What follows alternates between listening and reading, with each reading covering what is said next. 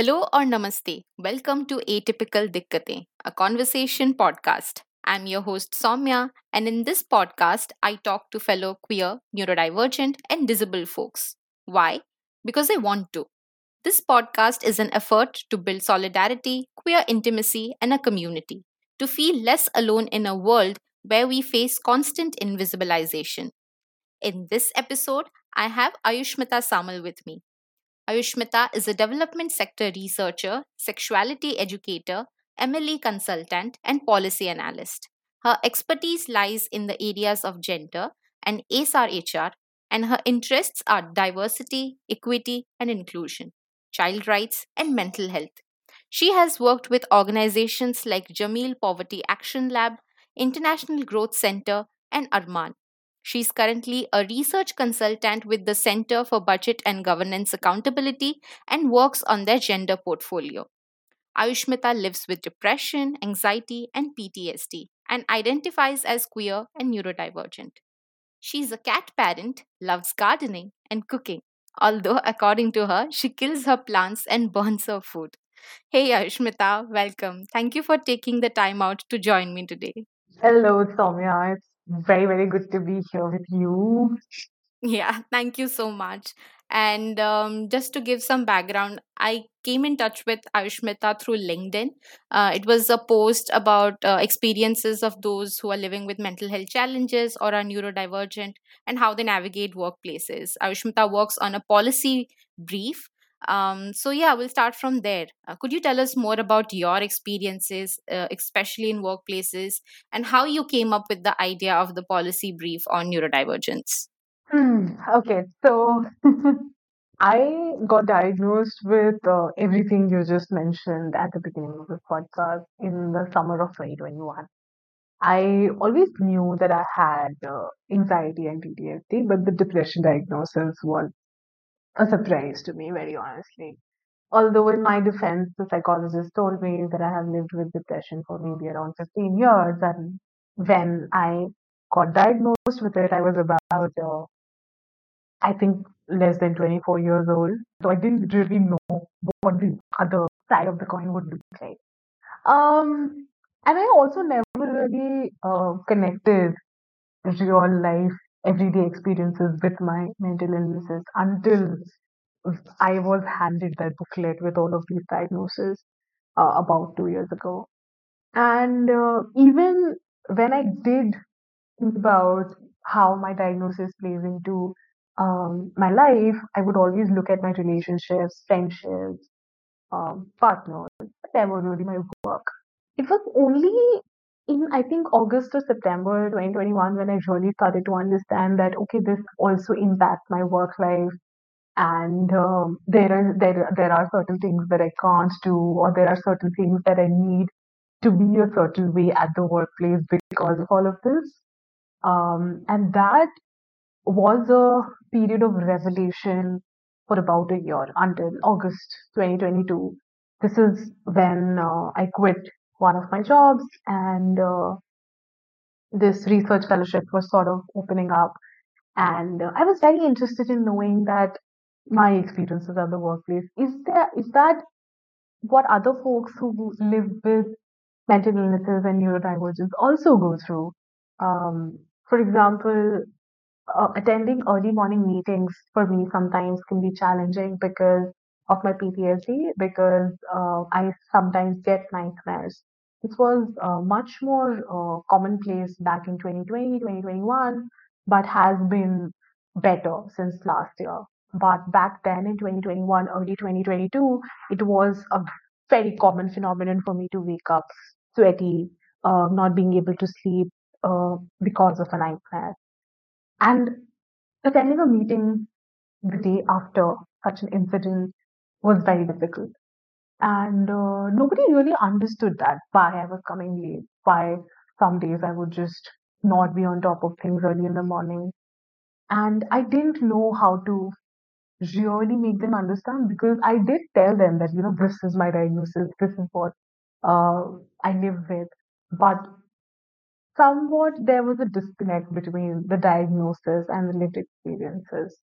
And hence the idea uh, sort of blossomed, in my head that we really need to look at more people with such experiences and how do workplace policies intersect with rights of persons with disabilities. And that sort of introduced me to you also, Samya. Yeah, yeah. Actually, what you mentioned, especially after COVID, I think I have terrible social anxiety because I have been inside the house for so long. And in this space, like, this is my safe space. I can control everything, my surroundings.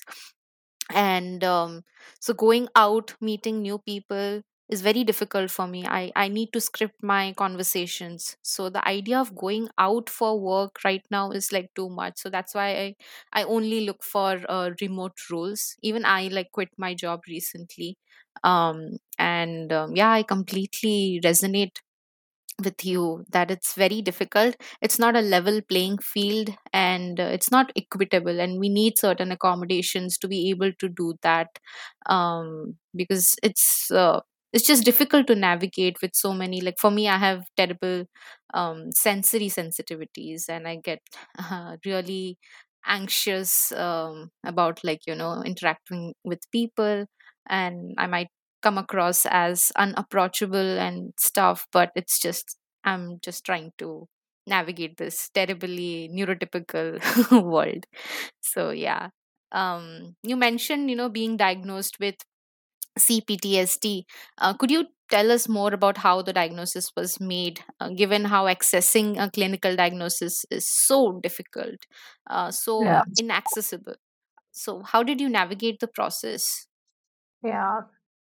So I've been taking therapy since 2019, been a bunch of years now. And my therapist had recommended going to a psychiatrist here in Delhi. And yes, mental health clinics, mental health support is extremely poorly resourced in our country. But if I were to compare, Delhi is marginally better placed than other cities and quite better placed than tier two cities and towns. For example, from where I am, Ranchi, if I were to compare that with Delhi, Delhi is far better. So I think that was really beneficial for me because I was able to access the kind of healthcare that I needed, but also because I was able to pay for it because I had a steady job, a steady paycheck. And the first thing that I did with my paycheck was go to a therapist, like literally, because I always knew that I need professional help. Um, and she had recommended me to a psychiatrist who put me on medication after listening to my case history, my life. And she did not really give me a diagnosis. She just said that, okay, these are some medications that you should take. I don't know how right or wrong that is. I am not in a position where I can comment on that. But some of her medication worked and some didn't. For example, the medication that she gave me to help me sleep didn't really work. Um, Other medications like some for my depression and anxiety, they were working, but it was also a lot of trial and error because the first couple of medication that she put me on would make me extremely tired and lethargic, and also nauseous sometimes. And then when I told her, she adjusted the dose. So this took a couple of months, and this was in I think early 2021 or late 2020 when this was happening. A couple of months later, I started experiencing trigger warning for this part. I started experiencing self harm ideations, and that is when I went to her again. And although I was still going to her regularly, and that's when she asked me to, take this comprehensive test with the psychologist, which cost about 1,500 back then, or maybe 3,000. I don't remember. I really remember, but that is the range. And it was a long 180 question long questionnaire with true false or sometimes never always type of objective questions, and I took some time to fill that out. And the first time that I took that test the results didn't even come. The psychologist said that the results are, she cannot interpret them. I have to take it again. Thankfully, I didn't have to pay for it, but I did have to go through that process. Like it was 6 hour long for me sitting down and filling that long 180 question uh, booklet twice. And that is when the diagnosis came in. And I remember I knew that the report was available with the doctor, with the psychiatrist. And I was texting her. I was texting her receptionist. Said, "Hey, please send me my reports. I need to see it. I don't. I want to know what it says." But they were not listening. They were not ready to give it to me. They said that you come down here and then we do it, and that caused a lot of anxiety. And they were well reasoned to do that because these are difficult diagnoses. These are difficult things to come to terms with. So their fear was, what if I don't take it well? What if I look at the word depression or PTSD or anxiety and completely flip and do something? Because I was feeling, experiencing suicidal ideation during this period of time. And I remember my psychiatrist telling me that, look at all of this diagnosis as a source of empowerment because now you know what this is.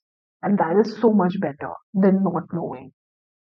And back then, I didn't really believe her. But now I think I do.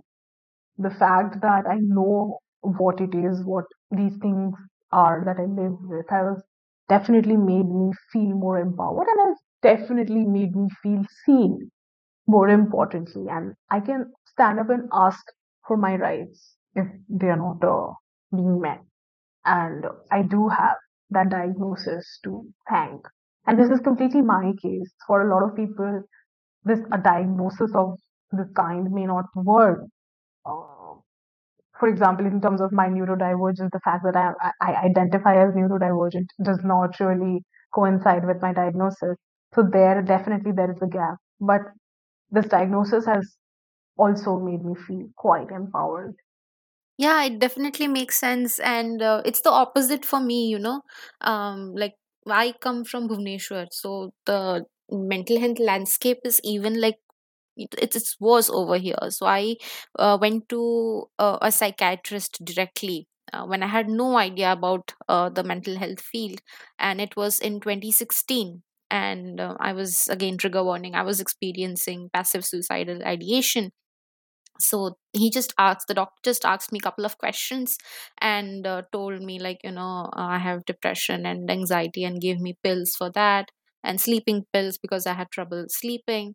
And before that, I was going to a neuro specialist, and I was experiencing migraines and, again, sensory issues.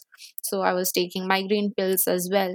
So this is how it was. I didn't even know, like, procedure exists, right, to get a proper diagnosis and everything. And it has taken me years to actually read up, research, connect with other people. And now, like, I have reached a point where I'm like, just like my gender, sexuality, nobody has the, I mean, I just don't feel it right. Like a doctor would see me for a couple of hours, and they get to decide what's it with my neurology, right? So that's why I don't use the quote unquote medical terms, but I say I'm neurodivergent.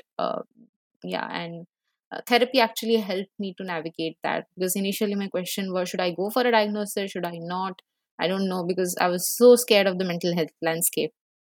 But yeah, so it's like, there are some commonalities, there are also differences, and there's different way of feeling empowered.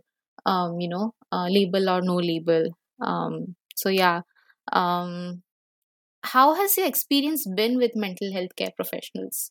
What challenges have you encountered, and how do you continue to, navigate them, especially when we know the system can be like flawed? Because the research that exists, the demographic is like very narrow, and many of the demographics are not even considered in the research, and that's why the DSM or the ICD, they are limiting, right? So how has your experience been like? I think my experience has been conflicted. I think that is the right word to describe that because, for one, my first therapist who did recommend uh, the psychiatrist to me, the one that I just spoke about, um, she was not really helping. And this is something that I realized after a couple of years. I started in 2019 and it was in 2021, after 2 years of being with her, that is when I realized that her approach is not working for me. And I had come across another therapist through the COVID-19 volunteer database. Um, I'm sure a lot of people know that there was an extensive network of volunteers working across cities and towns in India during the second COVID-19 wave in 2021. That is how I met her. That is how we first interacted because she was giving free mental health services to help people cope with loss and grief. So now I have been with her for 2 years, and she helps and works for me much more than my previous therapist did. Both are good in their own way, but it's just something that works and something that doesn't. Um, and that has also a lot to do with the kind of trauma I live with, the source of my trauma, the primary source of my trauma is something that I directly encounter with my current therapist, which has been extremely helpful, uh, weirdly. But yeah, that is the case with me. But having said that, my current therapist and my psychiatrist, although I do not go to my psychiatrist anymore, I am not on any medication right now for about 6 or 7 months, they did not agree on approaches. My current therapist does not agree with the clinical approach of mental health because of a lot of what you just said and many other things. So it has been something to navigate, the fine line between what my therapist is saying and what my psychiatrist is saying, and finding the fine balance between the two, figure out what works best for me is, I think, the primary challenge that I've faced. Thankfully, I have found therapists and psychiatrists and even the psychologist that I went to for my diagnosis. They were all queer forming people. So my bisexuality, my queerness did not really affect the process. But I do know that in many cases that is what happens, and that is why a lot of queer people end up not taking mental health help, and even in cases where they do, it's sometimes extremely poor experience. So, yeah, I think my experience has been goods and bads, conflicted sometimes, but overall has definitely been beneficial. I'm so glad to hear that. And that's the reality, right? That's life. It's not black and white. And yeah, you rightly said, I was very scared of going to a mental health professional. I was having so many meltdowns in September last year, and I just had to take it.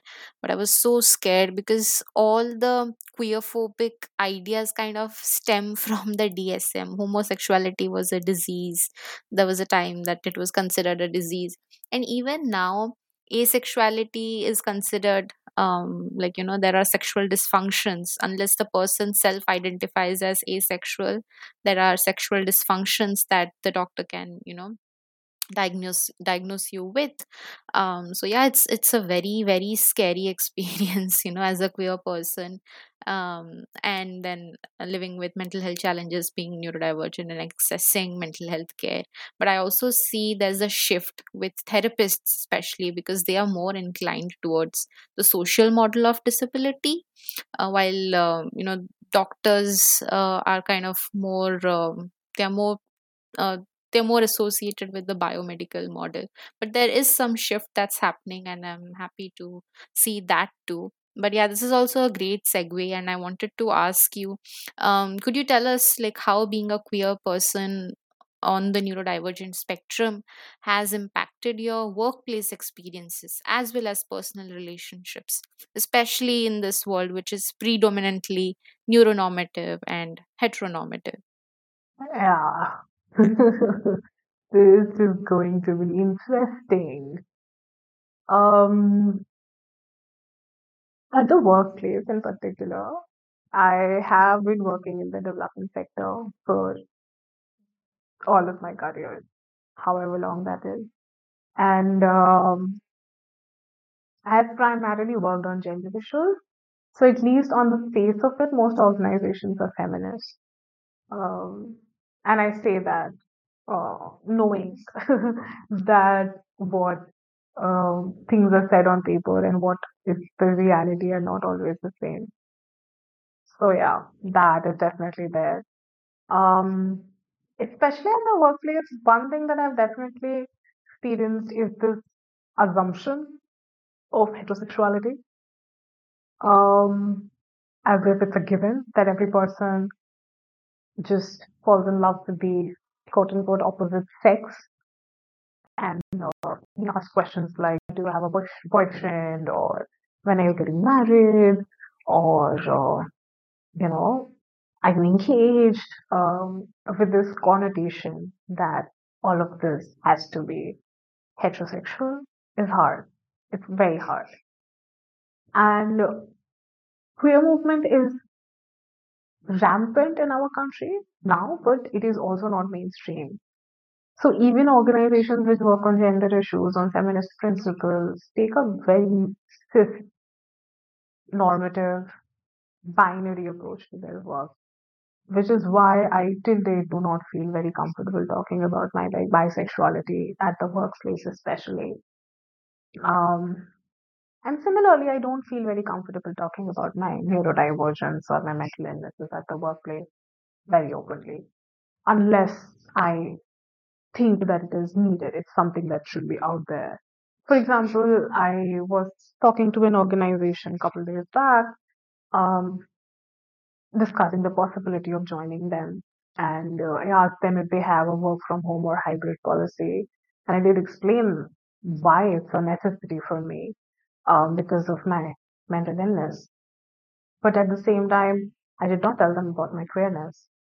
So I think what I do end up sharing is pockets of information based on what is necessary, based on what is needed at that point for me to have a more comfortable, meaningful engagement with them.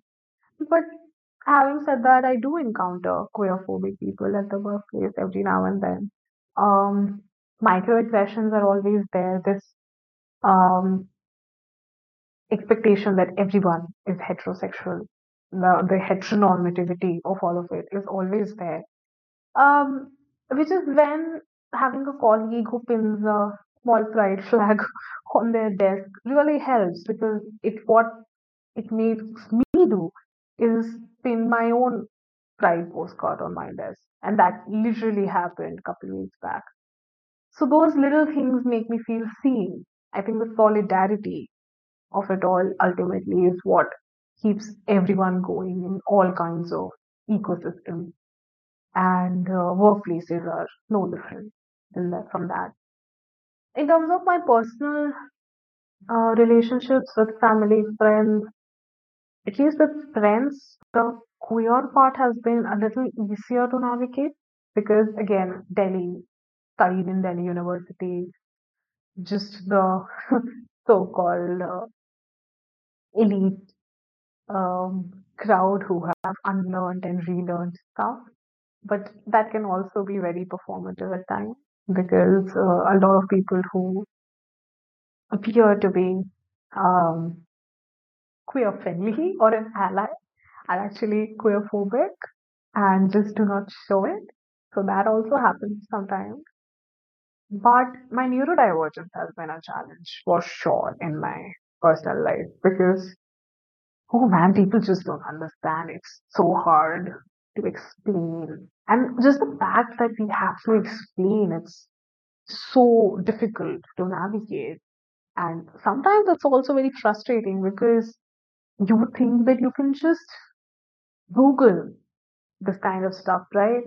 But just the labor, the emotional labor one has to do to make people understand things is extremely hard to come to terms with. You know, I struggle to explain my depressive episodes. I struggle to explain why I don't want to participate in a social event. I struggle to explain why I want to do certain things alone. For example, I struggled to explain to my workplace why coming to office every day is not possible for me. And I also struggled to explain that to my, uh, people who are close to me, that why it's a need for me. Because, whenever we look at disability, we look at um, physical disabilities. And while the entire disability community is a marginalized section, I think even within the community, there's a lot of microaggression, a lot of invisibilization of what we broadly call invisible disabilities like neurodivergence, mental illnesses, psychosocial disabilities, etc.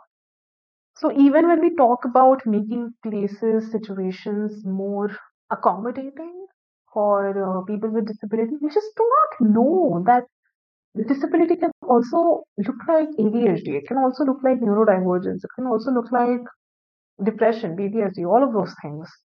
I remember filling up a form for a leadership program, and I was asked if I lived with a disability, and I had said yes.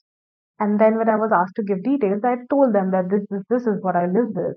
And in the interview, that actually came up, and they said that I we didn't know that all of this counts under disability, and I said that it does. Like our law recognizes it.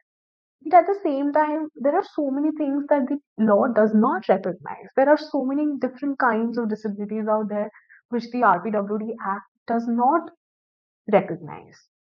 What about them?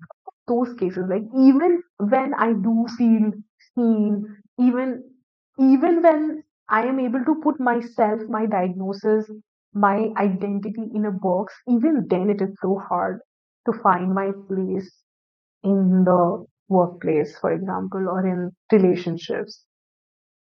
You cannot imagine how hard it will be if I didn't know how to sort of define what I live with.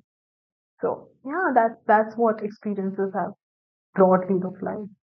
There's a clear parallel, when it comes to queerness and disability and neurodivergence, that we have to mask, especially if these disabilities are non-visible. It's non-visible to the other person. To us, it's very much visible. Like we are continuously experiencing it.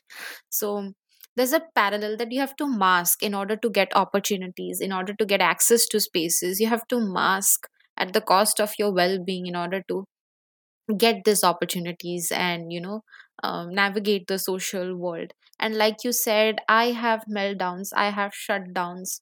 Like if a lot of things are given to me all at once, I have panic attacks. Sometimes if even more work is given, like something like comes up, it even like uh the senses, like it gets overwhelming, and then I have a meltdown. So, and then after meltdown, there's a round of shame, self doubt, all that stuff, and then shut down. Like why I don't go out of my room, why I stay in my room. People don't understand that. They say that you can try. It's not about trying. It takes a lot of energy. Like in the disability movement, especially in the autistic movement, I self identify as an autistic person. So, in the autistic movement, there's this theory called spoon theory and the fork theory. So, every day we have a certain number of spoons to do our everyday work, be it brushing, showering, work, whatever. And when more things come up, and they take up extra spoons, so we are left with fewer spoons.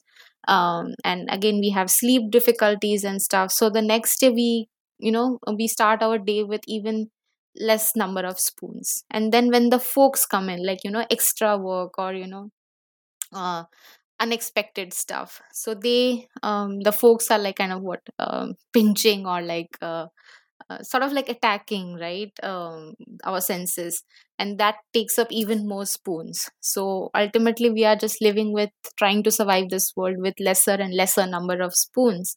So that's why it's very difficult. This is the analogy that I use to usually explain it to people, that why I feel so tired and depleted. But yeah, like there's a clear parallel between queerness and these non-visible disabilities, because the idea, like when you say disability, the first thought that comes to people's mind is like a wheelchair user or someone with a crutch. So yeah, that needs to change. Could you tell us a bit more about like the law aspect? Like I have no idea about it. So what are the things that are covered under our law when it comes to disabilities? Can you tell us a bit more about that? Mm, so a lot more than what we think is covered. But having said that, I don't have the expertise on all of them. What I do know is that a lot of the things that we talk about in the mental health discourse is included in the law. Um, the RBWD Act has a list of 21 disabilities which it recognizes, and mental illnesses are a part of them. It's a very broad categorization, a very broad definition. But yes, what the law does tell us, um, has for the community, is this clause around reasonable accommodation, which essentially means that places like workplace, airports, railway stations, hospitals need to be designed in a way that persons with disability can also find them accessible. Now, this means both having ramps, elevators, um, people to assist persons with disability. It also means not designing our cities in a way that it impacts people with psychosocial disabilities. For example, for some people, loud noise, bright lights can be triggering. Um, so the act does provide reasonable accommodation as a clause to navigate that.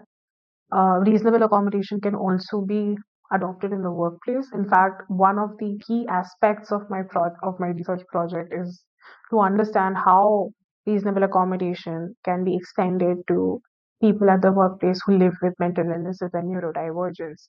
What could it mean? Could it mean remote work? Could it mean having cubicles and cabins instead of a common area of work?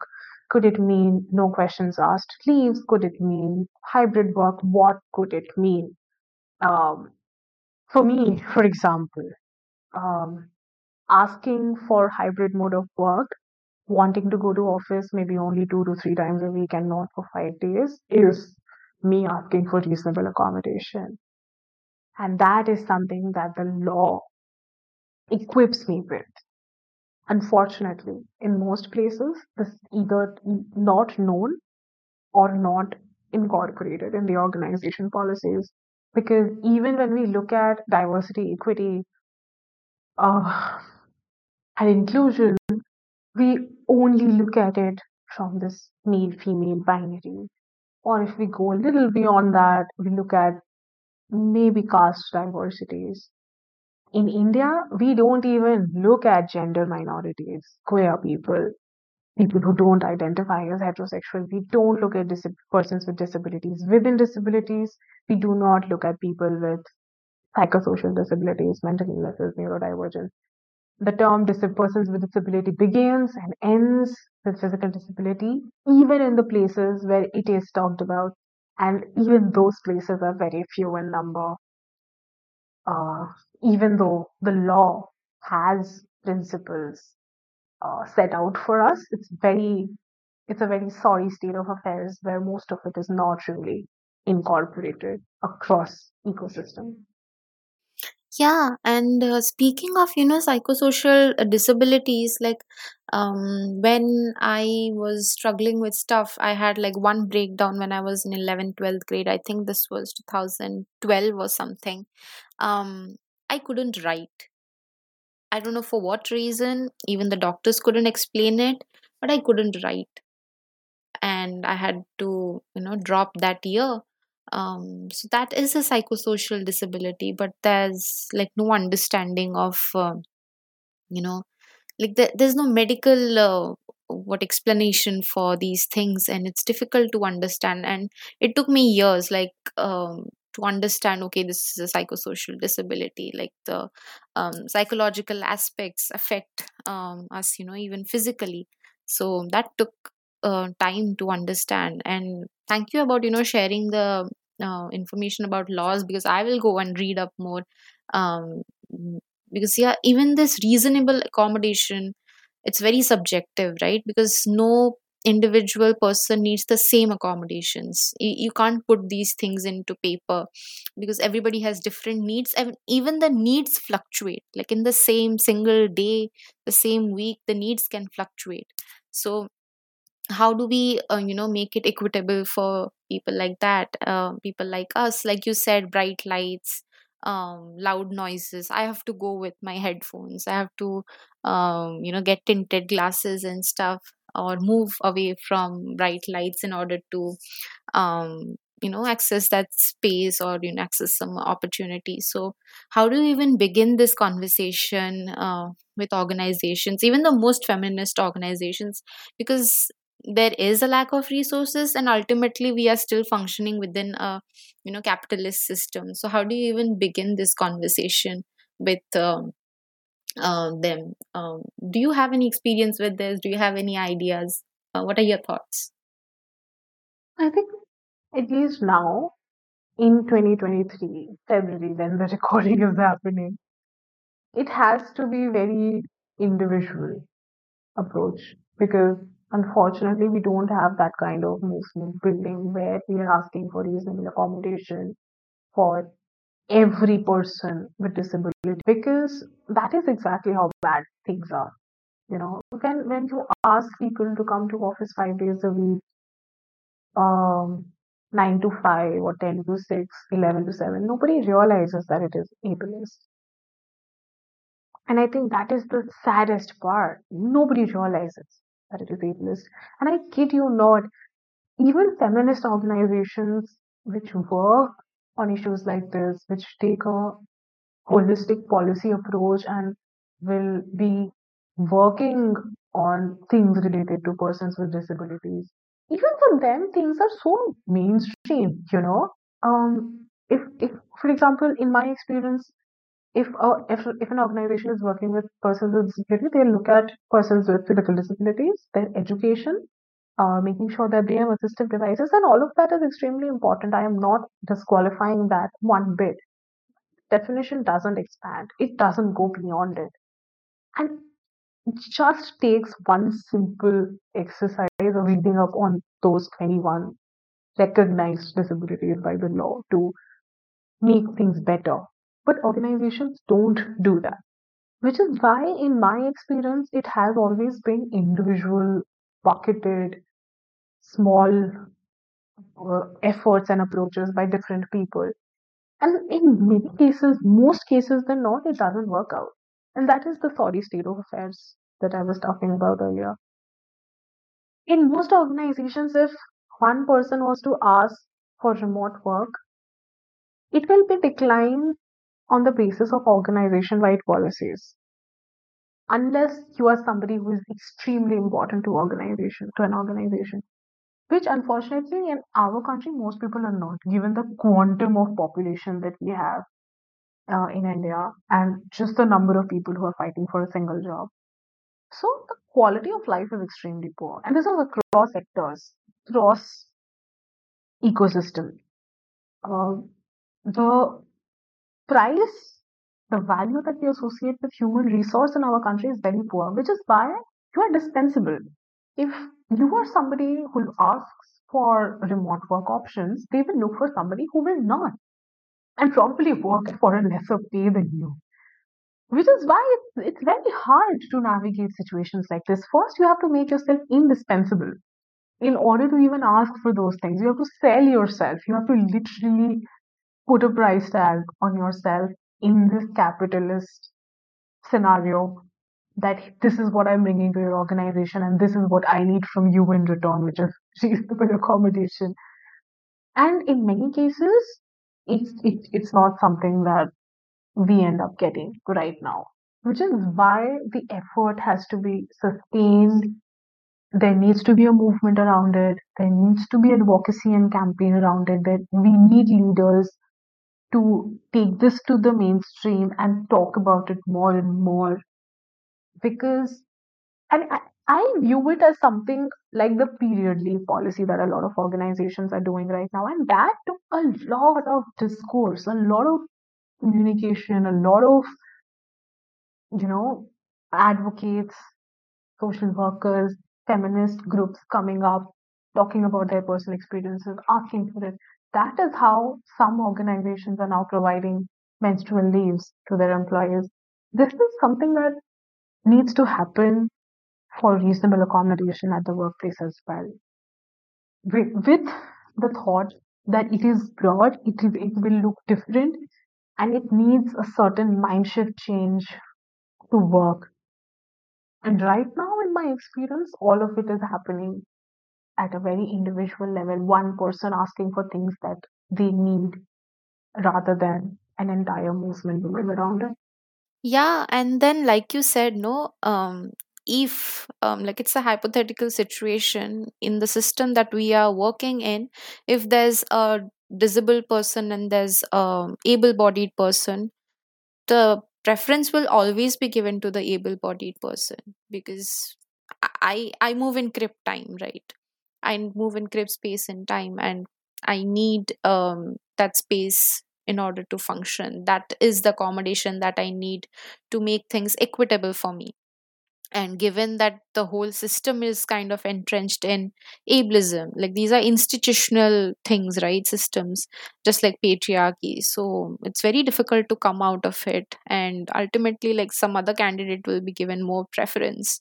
So this is something that really angers me. No matter what organizations say, like they are equal opportunity providers and everything, um, like if I have a meltdown and I'm unable to do something, it will ultimately come and bite me later on. And this is something that happens all the time, right? Like that's how the system is. So yeah, that really is something which angers me.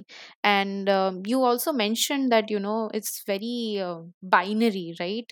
Like people still talk about manels, and then it's very like man versus woman kind of thing, but there are queer people, there are queer and disabled people. So where are these voices from the margins? And that something comes to my mind, like you work in the ASR HR space, right? So how has it been with like for you, especially when it comes to these multiple marginalizations? How is it given, like how do people talk about it in the ASR HR space? Mm, I think even if you look at the SRHR, it's a very broad term to use. It's a very broad picture to look at because within SRH there is gender-based violence, there's menstrual health, there's mental health, there's abortion rights. There's so much. But talking specifically about the areas that I have worked on, for example, within maternal child health, within family planning, we don't look at religious minorities, their beliefs, their practices, and how that translates into SRH practices. We are absolutely ignoring SRH. We are absolutely ignoring menstrual health, for example.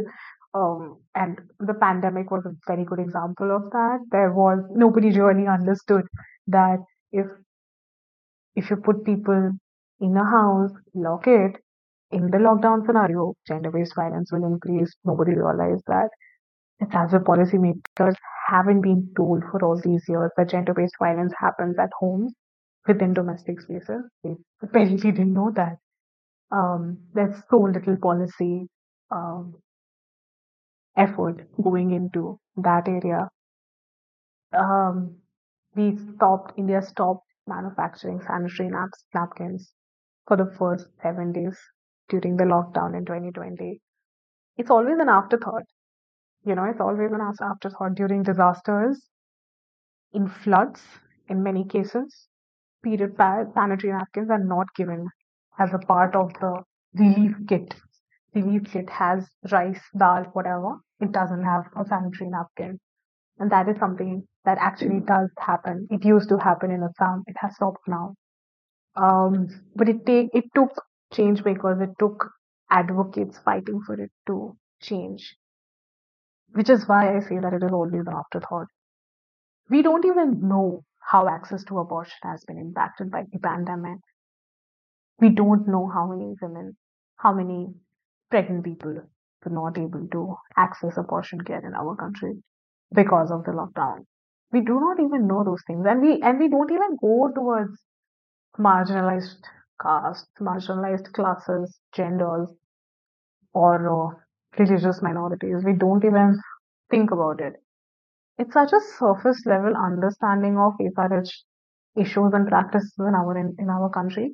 Female genital mutilation is till date not something that we talk about, but it does happen in our country, and that is also a part of SRH. So I think in the area where I work, SRH is something that India is lagging behind extremely because our understanding of SRH is limited to maternal child health, which is something that has definitely improved over the last few years. But there is nothing happening beyond that. India has so many people who get cervical cancer every year, die from it. And now we have uh, a vaccine being developed, but there is so little, there is actually none public expenditure on HPV vaccine uh, at the union level, only at the state level, where some states are providing free vaccines to teenagers for HPV. Um, Cervical cancer screening data is so poor. If you look at the NFHS 5 data, which is the National Family and Health Survey 5 of 2019-20, cervical cancer screening rates across states are extremely poor. It ranges anywhere between 0 to 2%. And we have people dying of these things every year.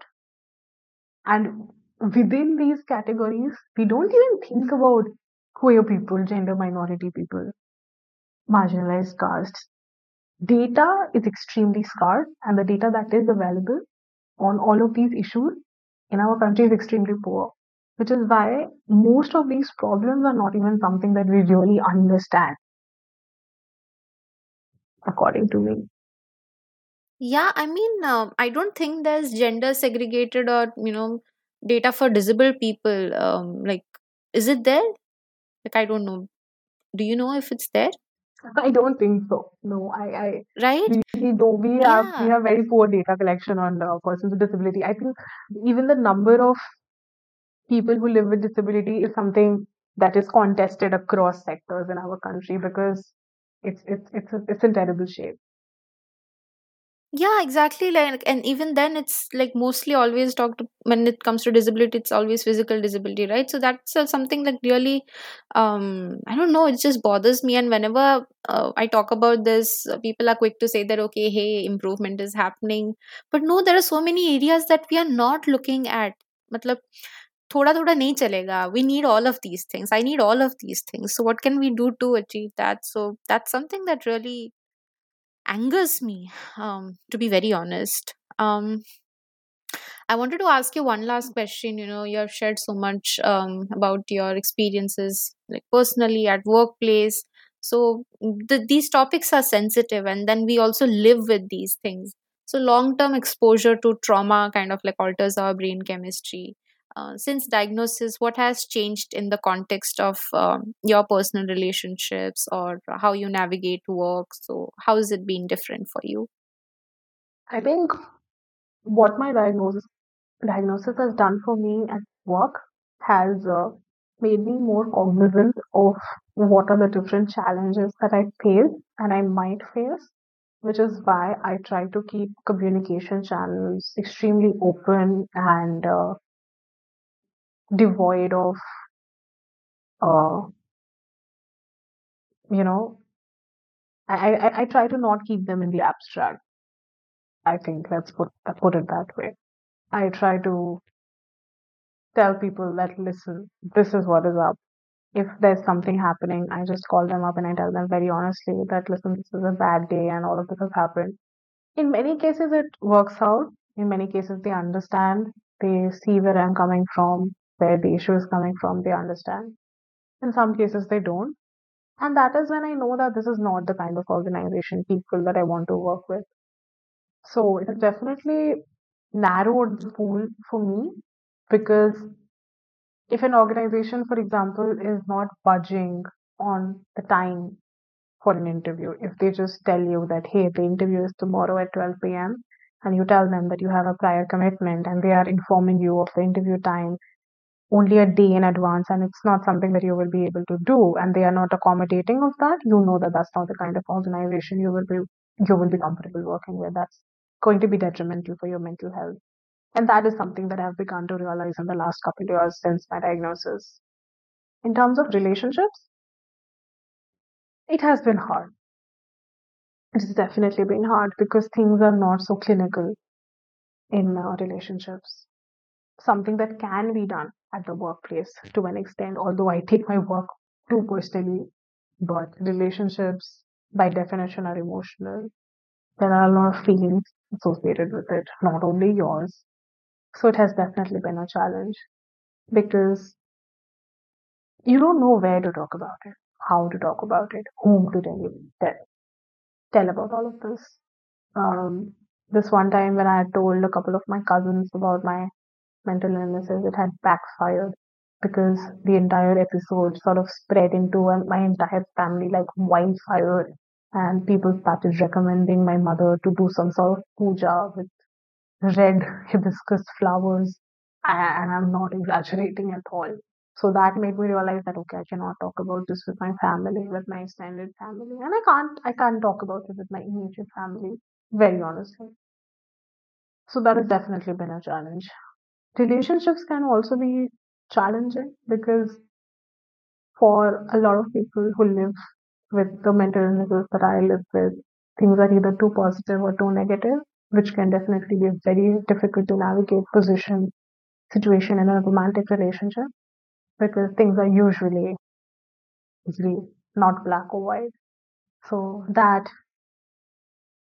took some time to register in my brain. That has definitely been something which was difficult to navigate. Um, Apart from that, moods, why something is happening, why I react to certain situations that I do, why things are more a little unbalanced for me emotionally sometimes, are all things which are hard to explain in relationships. They still are. And I think these are things that need a lot of work, a lot of effort, and it takes real intention to navigate these situations, especially when it's something that is happening to a loved one and not to yourself. Because if I live in a body which is disabled in any manner, physically, emotionally, psychologically, whatever, that's the reality that I live with, and I have to navigate that situation, come what may. But that is not the case with other people. They always have the option to not want to deal with it. In that case, it's it can be challenging because yes, I have had partners sort of cut ties with me because of my mental illness. That has happened in the past. So I wouldn't say that it's an easy situation to deal with. But again, I think the one philosophy which works both in personal relationships and at the workplace as well, is that if they are not sticking around, if they are not understanding things and protesting against your needs, then that's not a situation that person deserves to be in. I deserve better. Everyone in my position deserves better. So yeah, that's what the overall experience has looked like. That's something that took time for me to, accept. Like, even if the brain understands, it's very difficult to explain it to your heart, right? So, that's something that I have come to expect. Like, there are needs that I can't compromise with because they are my needs. I need those things to function, to survive. So, communication, intentional communication, knowing that, we are on the same team and not against each other. We are not trying to prove someone is right, someone is wrong. That kind of intentionality and honesty is required for me in order to be in order to function in this world, basically, because it's very difficult with communication. There are so many subtexts, hidden social cues when it comes to navigating the neurotypical world, and that doesn't make sense to me. Like, I'll take you literally, whatever you say, your words. But then people sometimes, like most of the times, they don't say what they mean, or like, um, they have some other intentions, and it's just not clear to me, so it ends up being like a disaster for me in the end. So yeah, that is something, like you said, if someone is protesting against my needs, then I don't need to be in that space. I deserve better, everyone deserves better. So yeah, thank you for that. This was like an incredibly validating conversation for me, and this is why I wanted to start this podcast, to bring these stories so people hear it, they hold the space for us to hear these stories and these uncomfortable truths, because nobody even like thinks about these things, right? It's like, who cares like how bright the light is, or how loud the noise is, or how loud the lift's sound is. All that stuff nobody cares, and this is something we live with every single day. How things are inaccessible, public spaces, and just trying to navigate this able-bodied world, how difficult it is. So thank you, Ayushmita, for joining me. Any parting thoughts from your end? Well, not a lot, but I would definitely look forward to listening to all the other podcast episodes that you come up with in this area, because this is an area of interest for me. But yeah, if like you said, like if even a single person has listened to us talk about all of this, and if it feels a little more heard, a little more seen, and if they think that there is solidarity out there, I think that's what the intention was, at least for me. And that's what's important for me. Yeah, absolutely. Like, that's what I started with. Like, just one person. Let one person hear our stories. Thank you again, Ayushmita. Thank you to the listeners. If you are hearing this message, you have listened to the entire episode. So, thank you for sticking around. If you enjoyed the episode and would like to support it, do consider sharing it with others or giving a shout out on social media. You can listen to Atypical Dikkate on Spotify. And if you want to reach out to me, your host Soumya, check out the Linktree link in the description. See ya.